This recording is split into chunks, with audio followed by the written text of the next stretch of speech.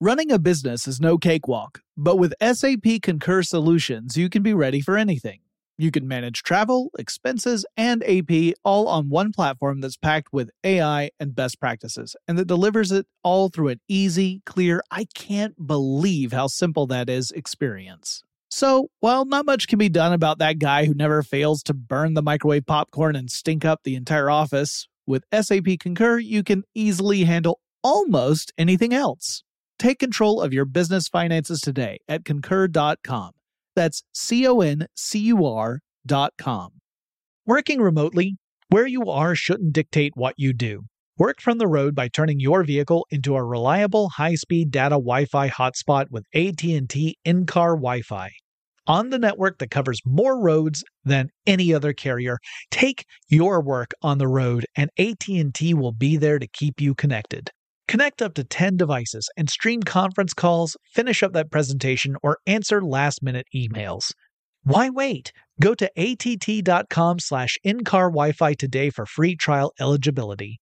Based on independent third-party data, number of devices varies by manufacturer. Always pay careful attention to the road and don't drive distracted. Wi-Fi hotspot intended for passenger use only when vehicle is in operation. Compatible device and vehicle required.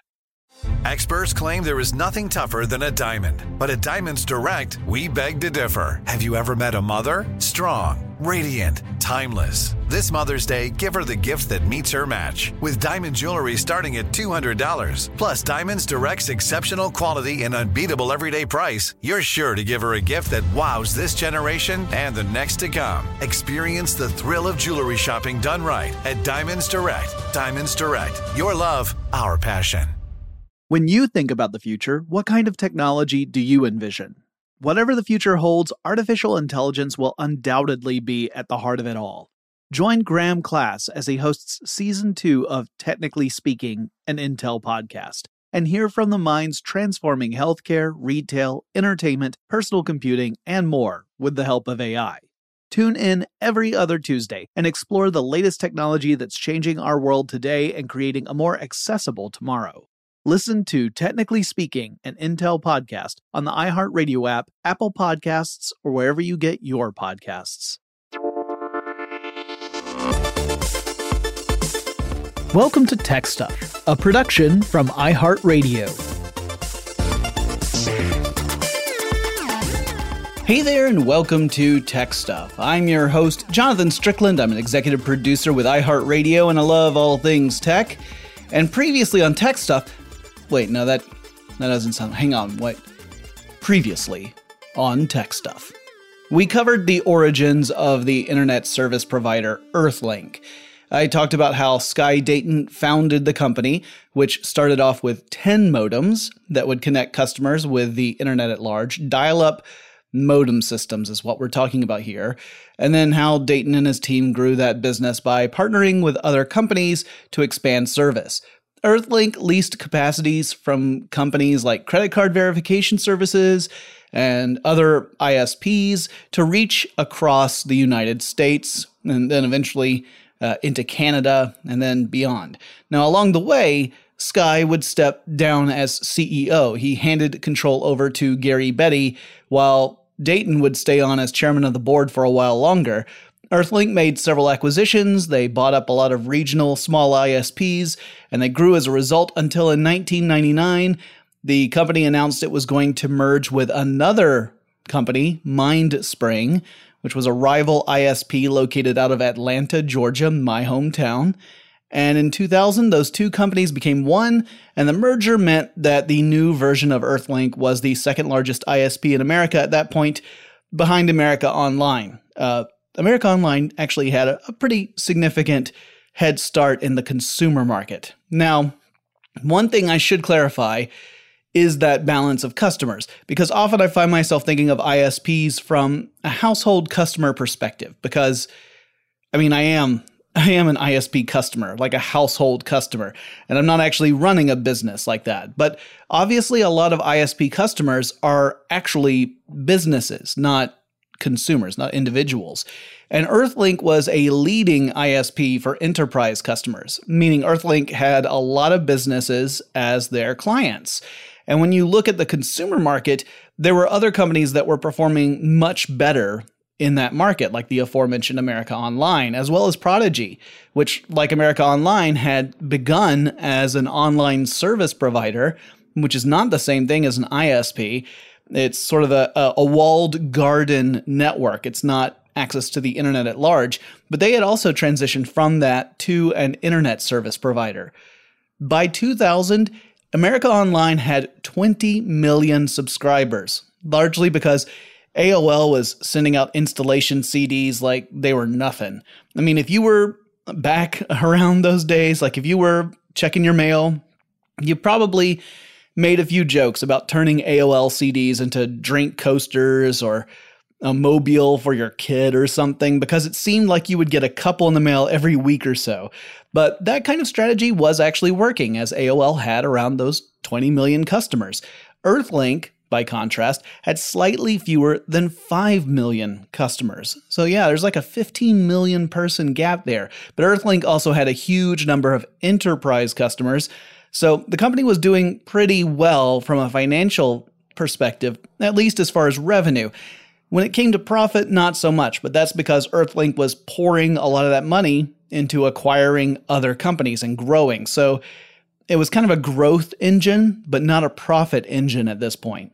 Now, something else was going on in the technological world while Earthlink was growing. So we're going to be doing some backtracking in this episode because there was stuff that I guess technically I could have covered in part 1, but I really wanted to get to that description of how Earthlink and Mindspring would become the Earthlink of the future. But the thing that we want to go back to right now is the ascension of other technologies that allowed for internet broadband connectivity, because not only would it create alternatives to dial-up, it also was tied into what would become the major competitor and ultimately the death knell for a lot of internet service providers. So Earthlink launched in the dial-up modem era as it was passing its peak.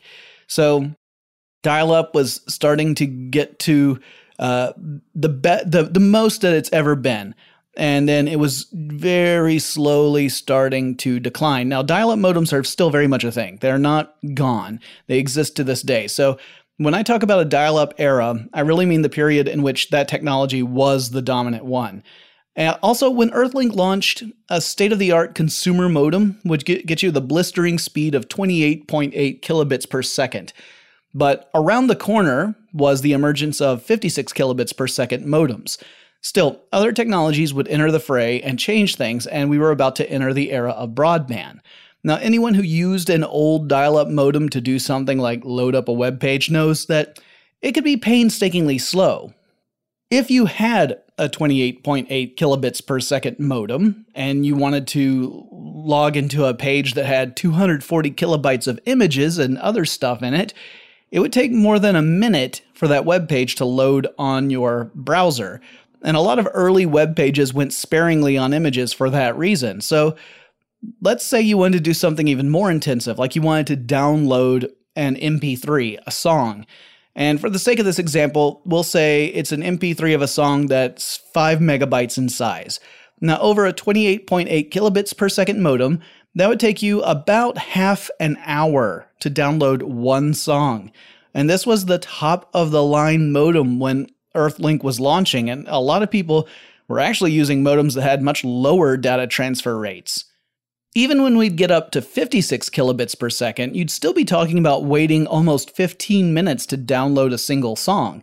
And the whole time, you're taking up a phone line. So some folks, like my parents, would arrange to have a separate phone line specifically for the computer modem, which was a good idea because if you were using a shared line and someone somewhere else in the house picked up a phone, it would interrupt your connection and you would have to reset. And if you were in the middle of a file transfer, you might have to start all over again. But as I mentioned, there were other technologies that were poised to keep things moving along at a faster pace. And one of them was a tech that had been in development more as a method of allowing telephone companies to compete with cable companies, not necessarily in the internet space, but in the providing of video type space. So this is going to get a bit technical, but stick with me. We need a super quick history of cable television, and I'll be specifically talking about coaxial cable, though you should know there's also fiber optic cable, but that would come much later. Coax cable essentially started in the 1940s with people who couldn't get a broadcast signal at their homes because they were just too far away from the center of broadcast, and the antennas that they were using weren't picking up a strong enough signal for them to see anything. So they began to erect antennas in strategic locations, like at the top of a hill, and then they would run cable from the antennas down to the televisions in the nearby neighborhoods. There were enterprising individuals who did this and set it up as a business, and so their business was that they would build the antenna, and then you would pay them for them to run cable from the antenna down to your home. And this was called Community Antenna Television, or CATV. That was the birth of cable television. People discovered that the cable signal would weaken the further it has to travel. So if you lived a far distance from that hill where the antenna was, and you just ran cable from the antenna to the TV, you still might not get something that is watchable. But you could put in amplifiers. So the signal would come into the amplifier would boost the signal and push it further down the line toward the television. So you might have several amplifiers on a single line. However, amplifiers could also introduce noise into the signal, and thus that could get boosted as well. And cable systems weren't terribly reliable, so they weren't incredibly popular. They were just seen as the only alternative to no television at all if you happen to live outside of a broadcast area. So they were better than nothing, but it wasn't until the 1970s that advancements in technology and process would improve the experience, and cable companies, the way we know them today, would become viable. The coaxial cable is an important part of this. If you were able to see the layers in a coaxial cable, you would see that at the very core of it, there is a conductive material, copper wire. Surrounding that copper wire is a layer of dielectric insulating material, and surrounding that is an outer conductor called the shield. So the outer and inner conductor are both aligned in the same direction, along the same axis. Think of a small straw nestled inside a larger straw, and that's why it's called a coaxial cable, because they're both along the same axis.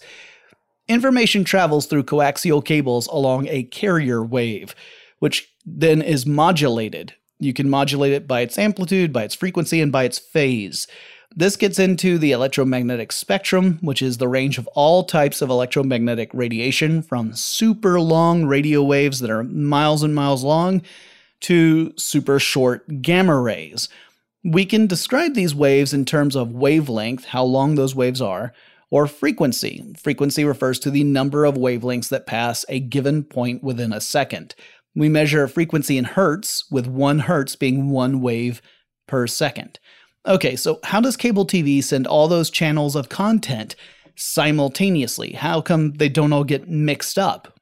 Well, the word channel is the key. A channel is actually a band of frequencies that is reserved to a specific television source, like MTV. I mean, why not MTV? I want my MTV. So in the US, a channel consists of a bandwidth of spectrum within that cable. You know, the cable can hold a certain spectrum of frequencies. Well, a channel is a bandwidth of 6 megahertz. So it's 6 megahertz wide across the available spectrum that the cable can carry. And within that 6 megahertz band is all the information of that specific channel of television. That 6 megahertz belongs to MTV.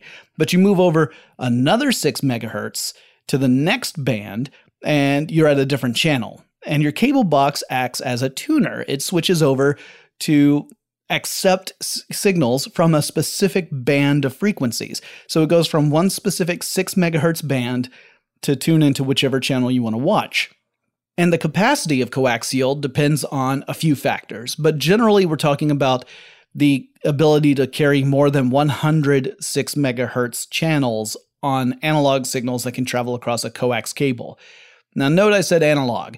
Things switch up when you go to digital. Now the reason I went into all of that is twofold. One is because the telephone companies were rather jealous of cable companies. Telephone companies already had wired infrastructure laid out across entire countries. If a phone company could deliver content the way cable companies did, it would represent an enormous jump in revenue. Because remember, once you've built out your infrastructure so it meets, the vast majority of individuals who could be customers, you've hit market saturation. You can't really grow anymore. So you have limited ways of increasing your revenue, and we typically reward companies that show growth year over year. It's not just good enough to perform well. You need to grow. The other reason is that later on in the 2000s, we'd see the rise of cable internet connectivity, which would make a huge impact on the ISP industry. But first, let's go back over and look at the phone companies. So the telephonic infrastructure relied on what are called twisted pair cables, which doesn't mean that they're deviant or anything. They're not that kind of twisted. They're literally twisted together. This is something that dates all the way back to Alexander Graham Bell himself. Twisted pair cables consist of pairs of wires. So you get two wires, they form a circuit that's capable of transmitting data, and these two wires are twisted together, which in turn shields those wires from interference, also known as crosstalk, from other pairs of wires, which are also twisted. And a cable is made up of lots of these twisted pairs all bundled together. By the 1980s, researchers at telephone companies were working hard to figure out how to deliver more information over telephone wires in an effort to compete against cable companies. It was possible to transmit data, like video, across these lines. There were television studios that were using twisted pair cables to send video from a studio to a broadcast area.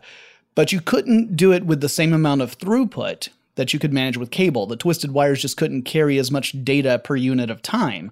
And a big part of the problem was that having the same bandwidth for upstream and downstream transmissions, in other words, having equal amounts of capacity to send stuff up and to bring stuff down, would cause problems. And an engineer and scientist with Bellcore named Joseph Lechleiter would find a big breakthrough.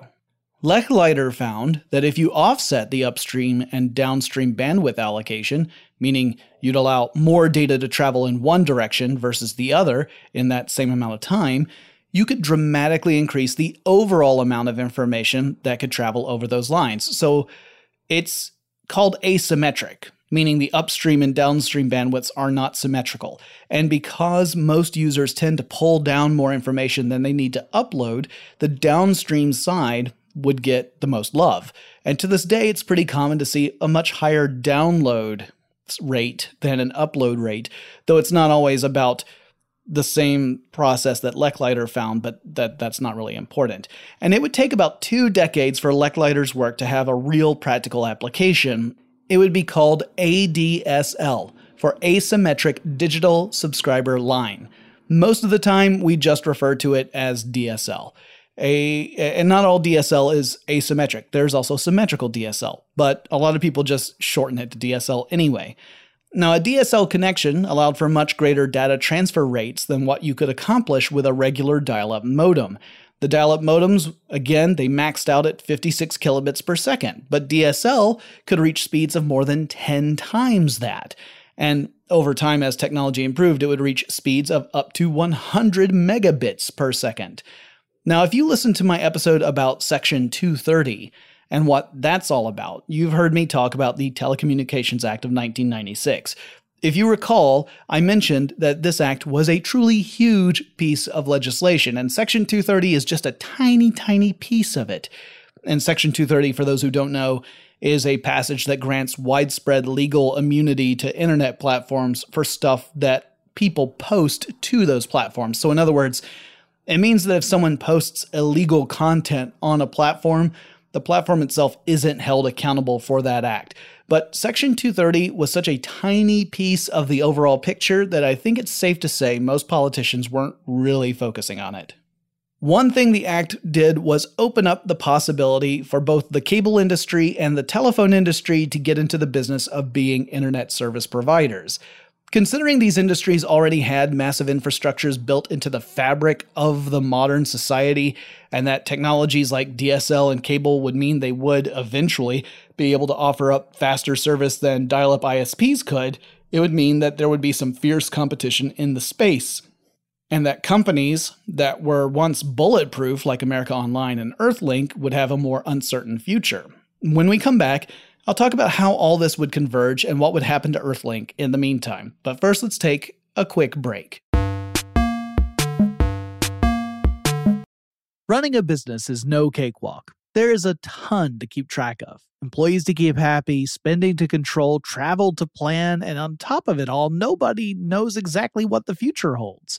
Your finance team always has to be ready to change. But with SAP Concur Solutions, you can be ready for anything. You can manage travel, expenses, and AP all on one platform that's packed with AI and best practices, and that delivers it all through an easy, clear, I can't believe how simple that is experience. And you can finally say goodbye to the costly mistakes and risks that come from manual work and spreadsheets. So, while not much can be done about that guy who never fails to burn the microwave popcorn and stink up the entire office, with SAP Concur, you can easily handle almost anything else.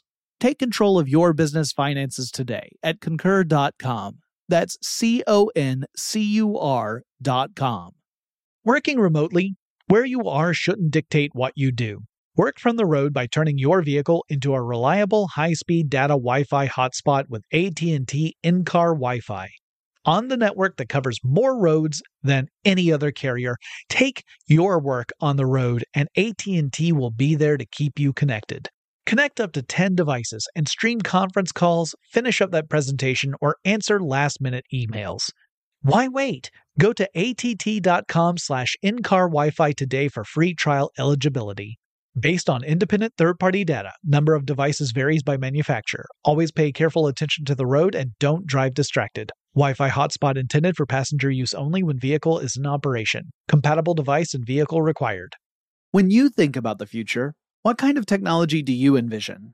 Whatever the future holds, artificial intelligence will undoubtedly be at the heart of it all. Join Graham Class as he hosts Season 2 of Technically Speaking, an Intel podcast from Ruby Studio in partnership with Intel. Explore the future of technology that's rapidly evolving our world today with the help of AI.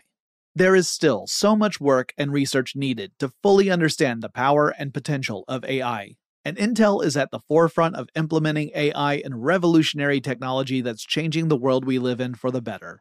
In each episode, Graham interviews the minds transforming medicine and healthcare, retail, entertainment, personal computing, and more, while pioneering new uses for AI in these spaces.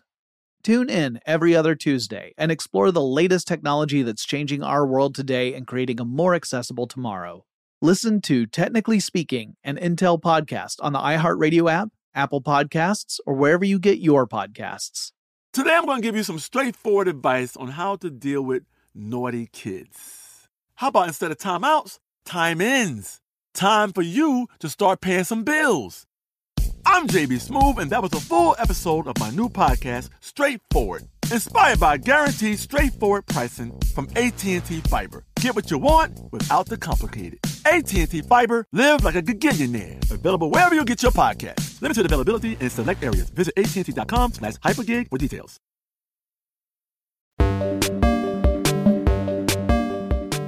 So throughout the 90s, as telephone and cable companies worked to create an economically feasible means of entering the ISP industry, now that they had the green light to do so from the US government, dial-up remained the primary way most people were connecting to the internet, and companies like Earthlink were doing well. But there was a ticking clock element going on. No one was certain when the broadband era would really take over from dial-up, but it seemed pretty much a guarantee that that is what was going to happen. But in those intervening years, Earthlink kept making big moves. So back in the 90s, before the Mindspring merger, Earthlink continued to make strategic partnerships with companies like PSINet, or PSINet, another early ISP, to provide access to more of North America, including Canada. And it also signed a deal with Microsoft. Earthlink would provide customers with the company's browser, Internet Explorer, much as they had done with Netscape Navigator earlier. In return, Microsoft included Earthlink in a suite of pre-installed applications on Windows 95, and I cannot stress to you how valuable that would be for a company to have your app, your portal to your service included as a native application on the most popular operating system in the world. It is beyond valuable. Earthlink also began to offer ISDN service. Now, this was sort of a step between the normal phone lines being used with modems and the upcoming DSL lines. It provided faster data transfer rates, but it never really caught on in a huge way, particularly since DSL would outperform ISDN benchmarks. So it was kind of a stopgap measure that came a little too late. So not that many people really adopted it. In 1997, out in California, Earthlink signed a deal with Charter Communications, a cable company, and the partnership would be one of the early ones to provide cable internet service to a particular region. So this wasn't nationwide or anything. It was for a very specific market, and it did involve cable modems, so this was an early example of that. Earthlink executives were clearly thinking ahead because even as modem speeds were switching over to 56 kilobits per second, they were looking at technologies that were clearly going to be faster and would replace dial-up service within a few years. So now it's time to talk a little bit about how cable modems work. Now, I mentioned that television channels each take up 6 megahertz of a band of frequencies across the available spectrum of frequencies that can travel down a coaxial cable. With cable modems, the downstream internet traffic to customers likewise takes up 6 megahertz band of frequencies. Upstream is a little different. Instead of taking up a whole channel, it actually only uses a 2 megahertz band of frequency. So you get 6 megahertz width down, 2 megahertz width up. And since most people are downloading way more than they're uploading, this really isn't a problem for most people. At the provider end of this system, you've got your cable modem termination system. At the customer end, you've got your cable modem, and that cable modem has a few components that allow you to access the internet. First, there's the tuner. This component tunes the modem to the specific channel that's carrying the internet signal, as opposed to a channel carrying CATV signals. The incoming signal then goes to the next component, a demodulator. Now, the most common demodulators have 4 functions. A quadrature amplitude modulation, or QAM demodulator, takes an encoded radio frequency signal and turns it into a simple signal that can be processed by the analog to digital converter, or AD converter. The converter's job, it's in the name really, it's to take an analog signal that is a continuous signal, which in this case is an electric signal with varying voltage, and then transforms that continuous signal into digital information, which means it turns into a series of zeros and ones. Next, you've got your error correction module. This module analyzes the signal and compares it against a known standard to identify any potential errors that happened in transmission. Frequently, we're dealing with data that is in MPEG format for the purposes of grouping data into network frames. MPEG is not just for movies and music. It's a kind of a data arrangement strategy. So there's also an MPEG synchronizer in cable modems, which really is just there to make sure that the frames are all in the correct order. You can kind of think of it as being responsible for making sure all the puzzle pieces are going to the right place to make the full picture. Likewise, the modem also has a modulator to take the data you're sending back upstream and convert it into a radio frequency signal that can travel over the cable connection. Another component of cable modems is the Media Access Control, or MAC address. Now, this is pretty much a standard part of all networking equipment, and that includes devices that connect to networks, and it serves as a way for these devices to differentiate themselves on a local network. So we're really talking about local networks here, not internet, but it's important because otherwise you wouldn't have a way for the network to send the correct information to the correct device. If you have a bunch of different devices connected to the same local area network, they have to have a way to say, this is who I am, so that the right data goes to them. All devices connecting to a network have a MAC address, and it's how we make sure the right data goes to the right device. Otherwise, you'd have an issue with multiple devices connected to a local area network that has a further connection to the internet at large, and everything would be mixed up, and that'd be terrible. Cable modems also have a microprocessor to oversee operations within the modem itself, and that's a quick and very high-level look at how early cable modems worked. There's a lot more to it than that, but it would require its own episode. The important thing for our story is that the cable modems represented another big step forward in speed. Also, as a cable connection, as well as the DSL connections, are constant, that means you don't have to worry about turning it on and turning it off. Assuming there's no interruption in service, you always have a persistent connection to the internet, unlike a dial-up, which has to activate a phone line and then it has to hang up at the end of the session. Your cable modems are always connected. Your dial-up modems are only connected when you activate it.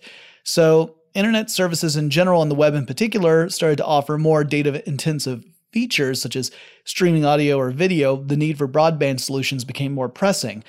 But we're still in the early days here, and dial-up modems would remain a big player for a while.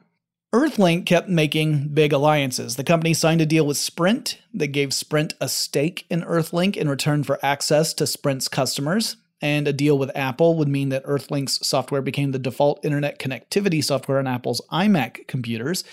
Earthlink also was the default connectivity software for NEC-ready computers and Packard Bell computers. And CompUSA chose Earthlink to be the default internet connectivity software provider for the computers sold in retail stores. All of this led up to that merger with Mindspring, which was likewise making big deals. Mindspring was doing very much the same sort of stuff Earthlink was doing, but over in Atlanta. And Earthlink was able to dip its toe into DSL through its partnership with Sprint. And a quick word about the differences between DSL and cable. So DSL goes over phone lines, but you didn't have to have a landline to also get DSL. You can think of DSL traffic as taking up a frequency of bands and telephone lines that's well outside the frequency bands that are used to transmit voice communications.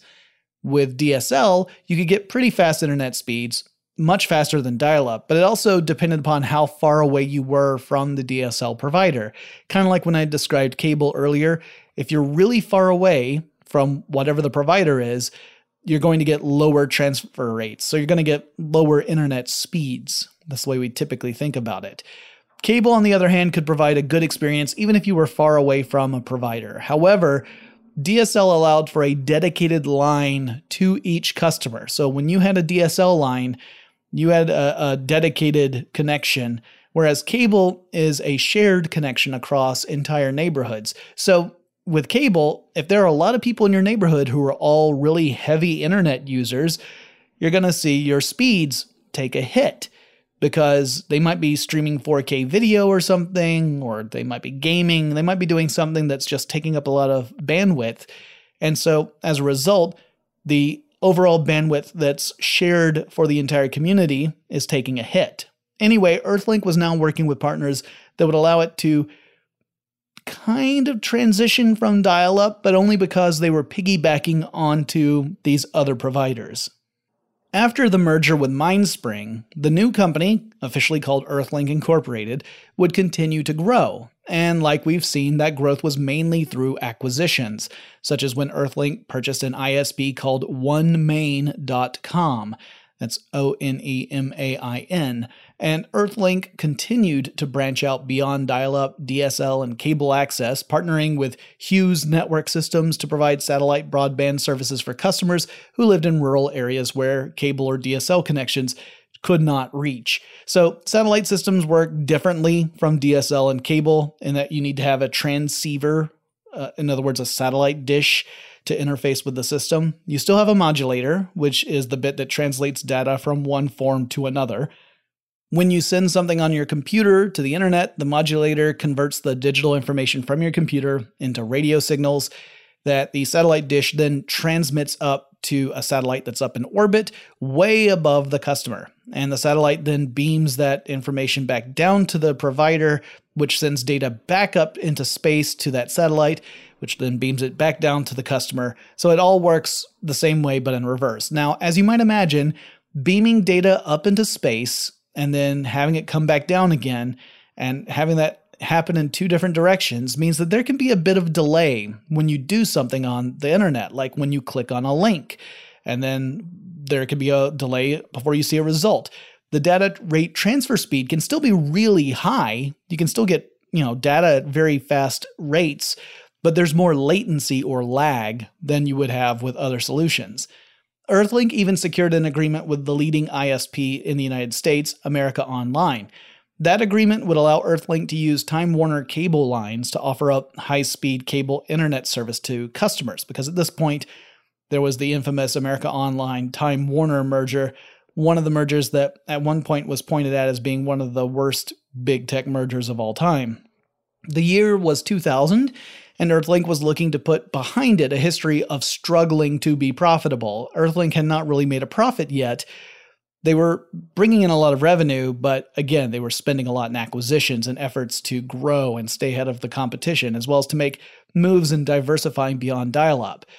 And this was likely a necessity, as the period between 1998 and 2000 saw thousands of local and regional ISPs, like around 10,000 of these suckers. But they started to consolidate, or they were getting swept up in various acquisitions. And there was a general move of consolidation in the industry, and Earthlink was one of the bigger fish gobbling up smaller fish in the ISP pond, as it were. Sky Dayton, meanwhile, the founder of Earthlink, who had remained chairman but who had stepped down as CEO, founded another venture called Boingo. This company also focused on providing internet service, but through Wi-Fi. And rather than building out infrastructure, Boingo would partner with companies that had already built out Wi-Fi networks, much as Earthlink had partnered with other ISPs or network systems back in the day. Earthlink would be an investor in Boingo, but the two ventures wouldn't be intertwined too much. In the early 2000s, Earthlink would feel the squeeze as more households made the transition from dial-up to DSL, cable, or satellite service. While Earthlink had partnerships with companies that provided these services, the fact was that Earthlink itself didn't own any of that infrastructure.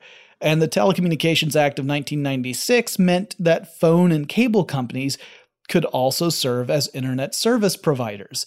So Earthlink was looking at a couple of major threats to its business. There was a migration away from premium dial-up internet service, that was its bread and butter, and there was the rise of the mega ISPs that owned much of the broadband infrastructure. In fact, some of them were major parts of the backbone of the internet. So while Earthlink would start to post some profitable quarters, largely due to a combination of cost-cutting and diversifying into broadband, analysts were already worrying that the company was going to go from a big fish to bait in that ISP pond. I'll explain more when we come back from this quick break. Running a business is no cakewalk. There is a ton to keep track of. Employees to keep happy, spending to control, travel to plan, and on top of it all, nobody knows exactly what the future holds. Your finance team always has to be ready to change. But with SAP Concur Solutions, you can be ready for anything. You can manage travel, expenses, and AP all on one platform that's packed with AI and best practices, and that delivers it all through an easy, clear, I can't believe how simple that is experience. And you can finally say goodbye to the costly mistakes and risks that come from manual work and spreadsheets. So, while not much can be done about that guy who never fails to burn the microwave popcorn and stink up the entire office, with SAP Concur, you can easily handle almost anything else. Take control of your business finances today at Concur.com. That's CONCUR.com.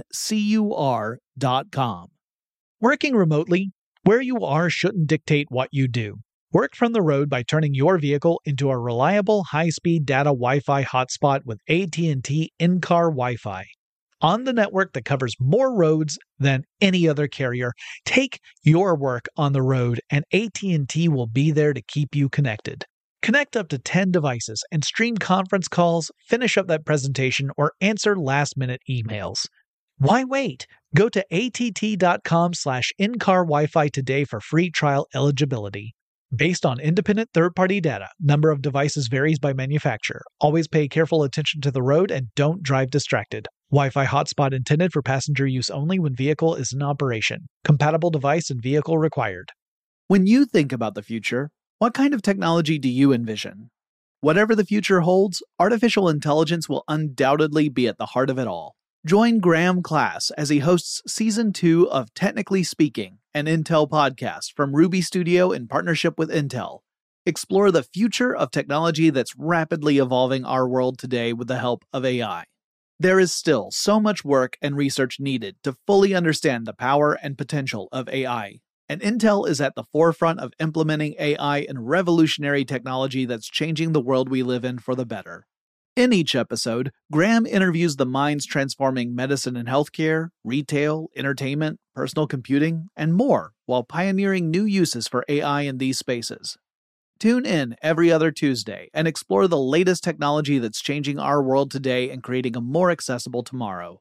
Listen to Technically Speaking, an Intel podcast on the iHeartRadio app, Apple Podcasts, or wherever you get your podcasts. Today I'm going to give you some straightforward advice on how to deal with naughty kids. How about instead of timeouts, time-ins? Time for you to start paying some bills.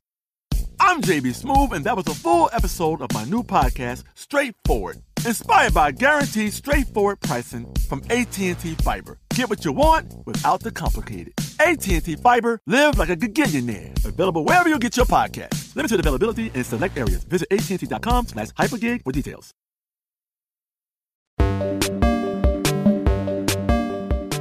A lot happened in the 2000s, even if I can't remember most of it. We saw the dot-com bubble burst, which had a major ripple beyond just the dot-com companies themselves and affected related businesses, including the ISP business. We saw the move to broadband that meant that Earthlink was going to lose subscribers, even as it was adding more broadband services or partnering with other companies that did the same. In 2005, while Earthlink would add some broadband customers, the balance was out of whack when it compared against the loss of dial-up customers. Earthlink would lose 73,000 customers in 2005 as a whole. And then a decision by the U.S. Federal Communications Commission, or FCC, really hit Earthlink hard. The decision gave telecommunications companies the right to stop leasing lines to third-party DSL providers at wholesale prices. Like Earthlink. So previously, these companies were compelled, they were regulated to offer those wholesale lease rates to third-party ISPs. That's how Earthlink built much of its business. It leased those lines from these bigger companies at a lower rate and then resold them to customers at a higher rate. That was just the basics of the business. But the FCC decision and a subsequent decision by the U.S. Supreme Court that upheld it meant that the telecom companies were under no obligation to continue doing this. They didn't have to offer those lower prices to third-party ISPs. In the short term, the telecom companies were agreeing to continue to lease lines to ISPs.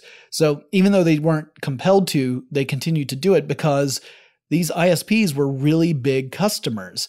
But since the telecom companies were themselves starting to become ISPs, the writing was on the wall, right? Because the idea is, I'll continue to lease this to you at a lower rate, but meanwhile, I'm building out my own internet service provider business, and once it gets big enough where I don't need you anymore, I'm going to cut you off, and then I get a twofer. I get to sell to your customers instead of having you do it, and I get to squeeze you out of business so I don't have a competitor anymore. Yeah, it was a little nefarious. Earthlink's strategy to combat this was multifaceted. Part of it was to get into building out its own infrastructure to compete against the cable and telephone companies. But it was way behind on that front, right? After all, let's imagine that you walk into Cookie Town, USA, where there are, a dozen top-level cookie companies there, and you decide you're going to compete. But the cookie companies have already managed to buy up almost all of the ingredients needed to make cookies, and they have saturated the market with cookies. It would be very hard for you to make any in-way into that system. Well, Earthlink was kind of facing a similar thing, but instead of cookies, there were cookies because it's the internet. Bad analogy, my fault. I'll go sit in the corner. Okay, I'm back. So Earthlink also looked to launch its own cell phone business at this time and its own landline business. Essentially, it was trying to enter a very established and very competitive market. In 2005, Earthlink helped launch Helio, which was another company led by, you guessed it, Sky Dayton, the founder of Earthlink. Helio was a mobile virtual network operator, or MVNO. And like Earthlink, like Boingo, this was another business that would run services on top of the infrastructure that was owned by other companies. I'm sensing a theme here. The initiative proved unprofitable for Earthlink, which would pull out of the arrangement in 2007. So it was only part of Helio for 2 years. As for Helio, Virgin Mobile USA would acquire it in 2008 and would sunset the brand in 2010. Interesting little side note here, Sky Dayton has this history of starting up companies and then stepping down a couple of years later. I think I mentioned it in the last episode. He strikes me as the sort of person who really likes to get things moving and then hand that over to somebody else who's better at fostering and growing a company. And then he moves on to start something new again. But another part of Earthling's strategy to kind of fight back against these strikes that were against it was really getting started around 2004. It was the bid for the opportunity to become the Wi-Fi service provider of municipal customers. So in other words, to become the municipal Wi-Fi company for cities like Philadelphia. Atlanta was one as well. There were quite a few. And these were cities that were looking to create city-wide Wi-Fi service for citizens. The idea being that instead of using wired connections for everybody's internet connectivity, maybe you offer up Wi-Fi as well. And part of this strategy would prove to be a lot more thorny than Earthlink executives may have anticipated. So the story plays out in much the same way across the different cities. So we're going to stick with Philadelphia to learn what happened there, but just know that what happened in Philadelphia is very, very similar to what happened in other cities across the United States. The original agreement in Philadelphia would give Earthlink access to city utility poles to mount Wi-Fi routers to provide service to people in Philadelphia. And that's a big part of it, is that the ability to access those poles is key for something like this. And you don't just magically get it. You have to go through a lot of bureaucracy in order to land that permission. And it's expensive and time consuming, but this was part of the deal. And the arrangement meant that Earthlink was to provide 23 zones throughout Philadelphia that would be free internet hotspots. So it wasn't that all Wi-Fi was free, but in these 23 spots around the city, citizens would be able to access the service free of charge. Now, beyond those zones, you would still have Wi-Fi coverage, and citizens would still be able to access the Wi-Fi, but they would have to subscribe to Earthlink's service for Wi-Fi internet, foregoing a physical connection entirely. So you could, in theory, have a Wi-Fi receiver in your home. You pay Earthlink, assuming you're not in one of those free hotspots.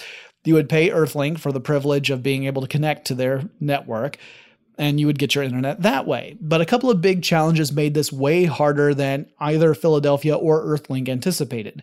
First, the marketing strategy was lackluster, and Earthlink was not receiving as many subscribers for their service as they had projected. So they weren't getting as much revenue in to help support the initiative as they had planned for.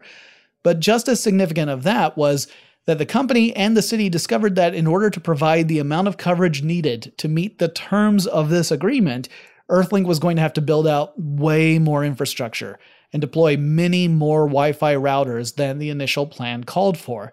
The project went well over budget and became a difficult thing to manage, and the low subscriber response meant that the whole endeavor was becoming very expensive.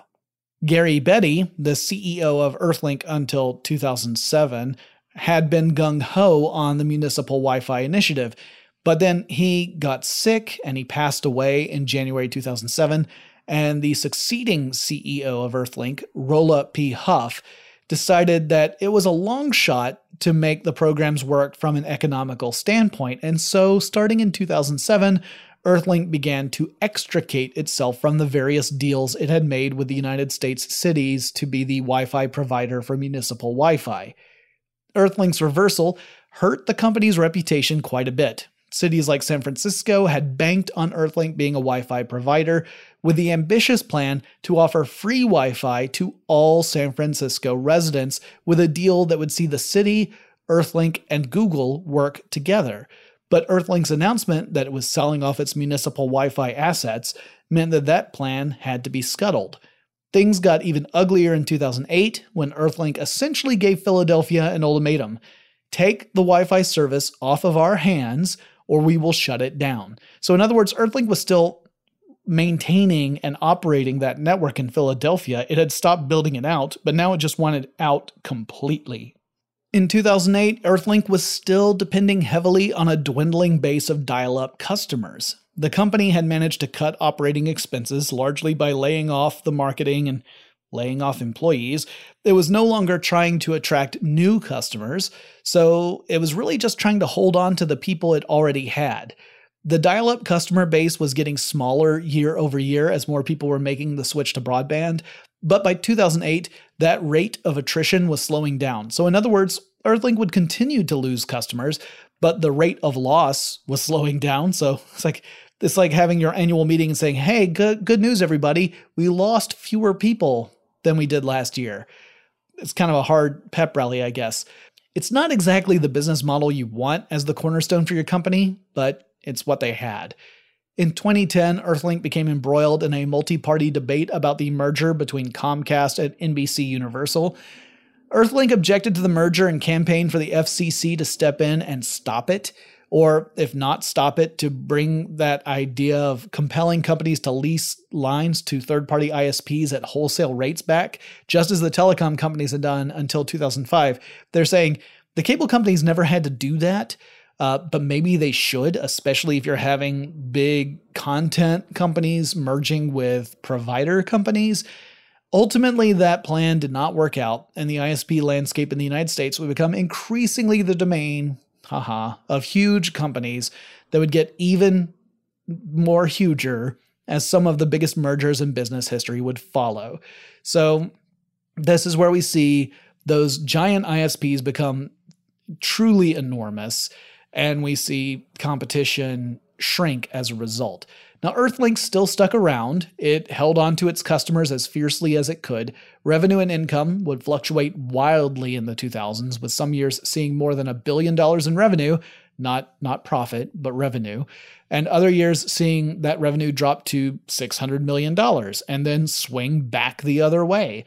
Sometimes it was the acquisitions that helped Earthlink out and gave it a really good year, but sometimes those acquisitions would lead to big pains. And in 2017, news broke that Earthlink itself was going to be acquired. Another regional ISP in the United States called Windstream announced it would acquire Earthlink for a deal valued at $673 million. And it was an all-stock deal, and it also included Windstream assuming Earthlink's $436 million of debt, meaning that once you factored the debt into the deal, it was really a $1.1 billion deal.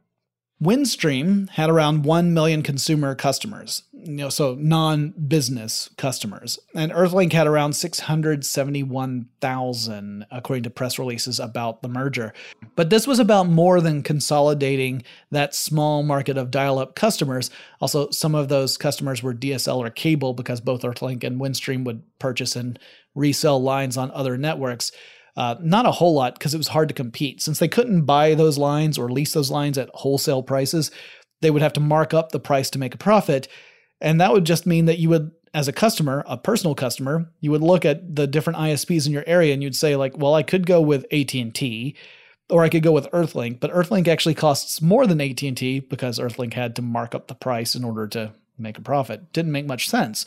So the business customers were a really big part of this deal. It wasn't so much the consumers as it was the enterprise customers, as were the various tax benefits and other financial wizardry that's beyond my ken. So there are reasons why the Windstream came in to acquire Earthlink that go beyond just we want access to their customers.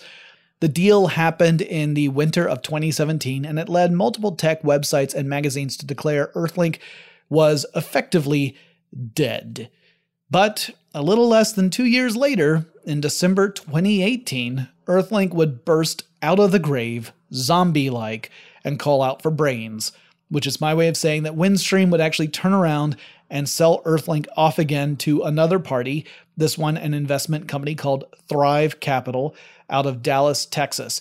And the deal was for $330 million in cash. So remember, that's a lot of money. Don't get me wrong. It's a princely sum. But unless I'm doing my math incorrectly, it means Windstream spent more than $600 million on a company in stocks. and then sold it for $330 million less than 2 years later. And that's not even touching that $436 million of debt that Earthlink had accrued. So that's a yikes.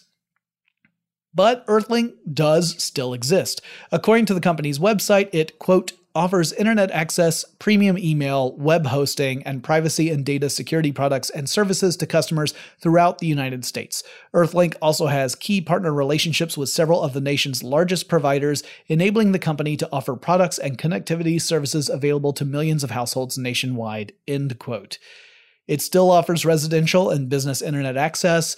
It is also partnered with companies like Norton to offer data privacy security options, and it also offers digital marketing solutions to businesses. So it's a company that is pairing other services with internet service provider services. So its sales pitch is that, yes, you can get ISP connectivity through other companies, but we are also providing these other complementary services to connecting to the internet that will make your connection more better.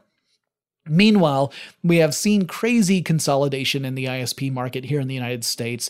In many areas in the US, residents and businesses might only have maybe 2 choices in providers. Some are unlucky enough to have no real choice at all, particularly if you want broadband.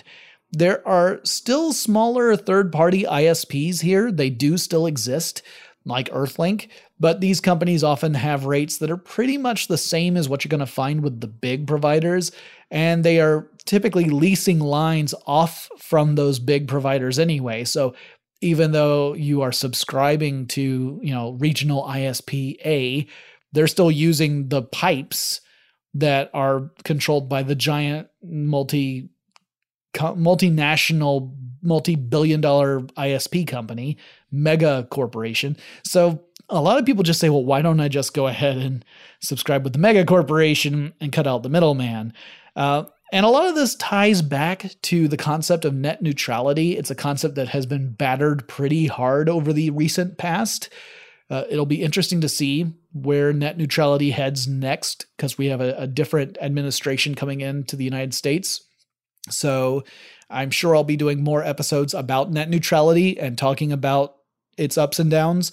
That's something I'm looking forward to. But we have now come to the close of Earthlink's story, and I hope that this was interesting to you. I know that I use this story really to talk about a lot of other stuff, like how dial-up modems work, how cable modems work, how DSL works. But that's kind of the way I like to sneak in the tech information, is through the context of a bigger story. And all of those elements were incredibly important parts of Earthlink's story as well. I plan on doing some more episodes about things like the consolidation of the ISP business and how that has affected the internet in general and specifically within the United States, because I think that that's a really complicated story that we really need to take a closer look at. It's stuff that just kind of happened over the course of our lives, but when you start unraveling what the implications are, you start to see potential huge problems. So we'll probably do some more episodes about that as well. But those are my thoughts. I'm curious to hear what you guys have to say, especially if you have any ideas for future episodes of Tech Stuff. So reach out to me. The best way is on Twitter. The handle is TechStuffHSW. Let me know if there are any topics you want me to cover. You got any questions about tech? Maybe there's a trend in tech you would like me to talk about. Hit me up, and I'll talk to you again really soon. Tech Stuff is an iHeartRadio production. For more podcasts from iHeartRadio, visit the iHeartRadio app, Apple Podcasts, or wherever you listen to your favorite shows. Running a business is no cakewalk, but with SAP Concur Solutions, you can be ready for anything. You can manage travel, expenses, and AP all on one platform that's packed with AI and best practices, and that delivers it all through an easy, clear, I can't believe how simple that is experience. So, while not much can be done about that guy who never fails to burn the microwave popcorn and stink up the entire office, with SAP Concur, you can easily handle almost anything else. Take control of your business finances today at Concur.com. That's CONCUR.com. It's brand new, Season 2. I'm Marissa Thalberg. And I'm Stephen Wolf Bedeta, and we're excited to be back having bigger, bolder, and always real conversations. Straight from the C-suite front lines of marketing, media, and more. We have great friends joining from people you may know, like Wilmer Valderrama and Bobby Burke. And people you'll want to know. So grab a coffee or, hey, even an Aperol Spritz and come join us on America's #1 podcast network, iHeart. Listen to Brand New on the iHeart Radio app, Apple Podcasts, or wherever you get your podcasts. As important as choosing the right destination when traveling is choosing the right travel partner. Gene Fodor. Gene was good. But be careful, because the worst trips result when two partners have two different agendas. The CIA really need your help, Gene. Freeze, Americano. Gene, run! Listen to Fodor's Guide to Espionage on the iHeartRadio app, Apple Podcasts, or wherever you get your podcasts. If you want to level up your marketing and business knowledge, look no further than the Marketing School podcast, hosted by Neil Patel and yours truly, Eric Su. It is the #1 marketing podcast on Apple and number 15 on business in the United States. Now, if you want to listen to interesting conversations with operators that have been there, done that, also with other interesting guests, then listen to Marketing School every weekday on the iHeartRadio app, Apple Podcasts, or wherever you get your podcasts.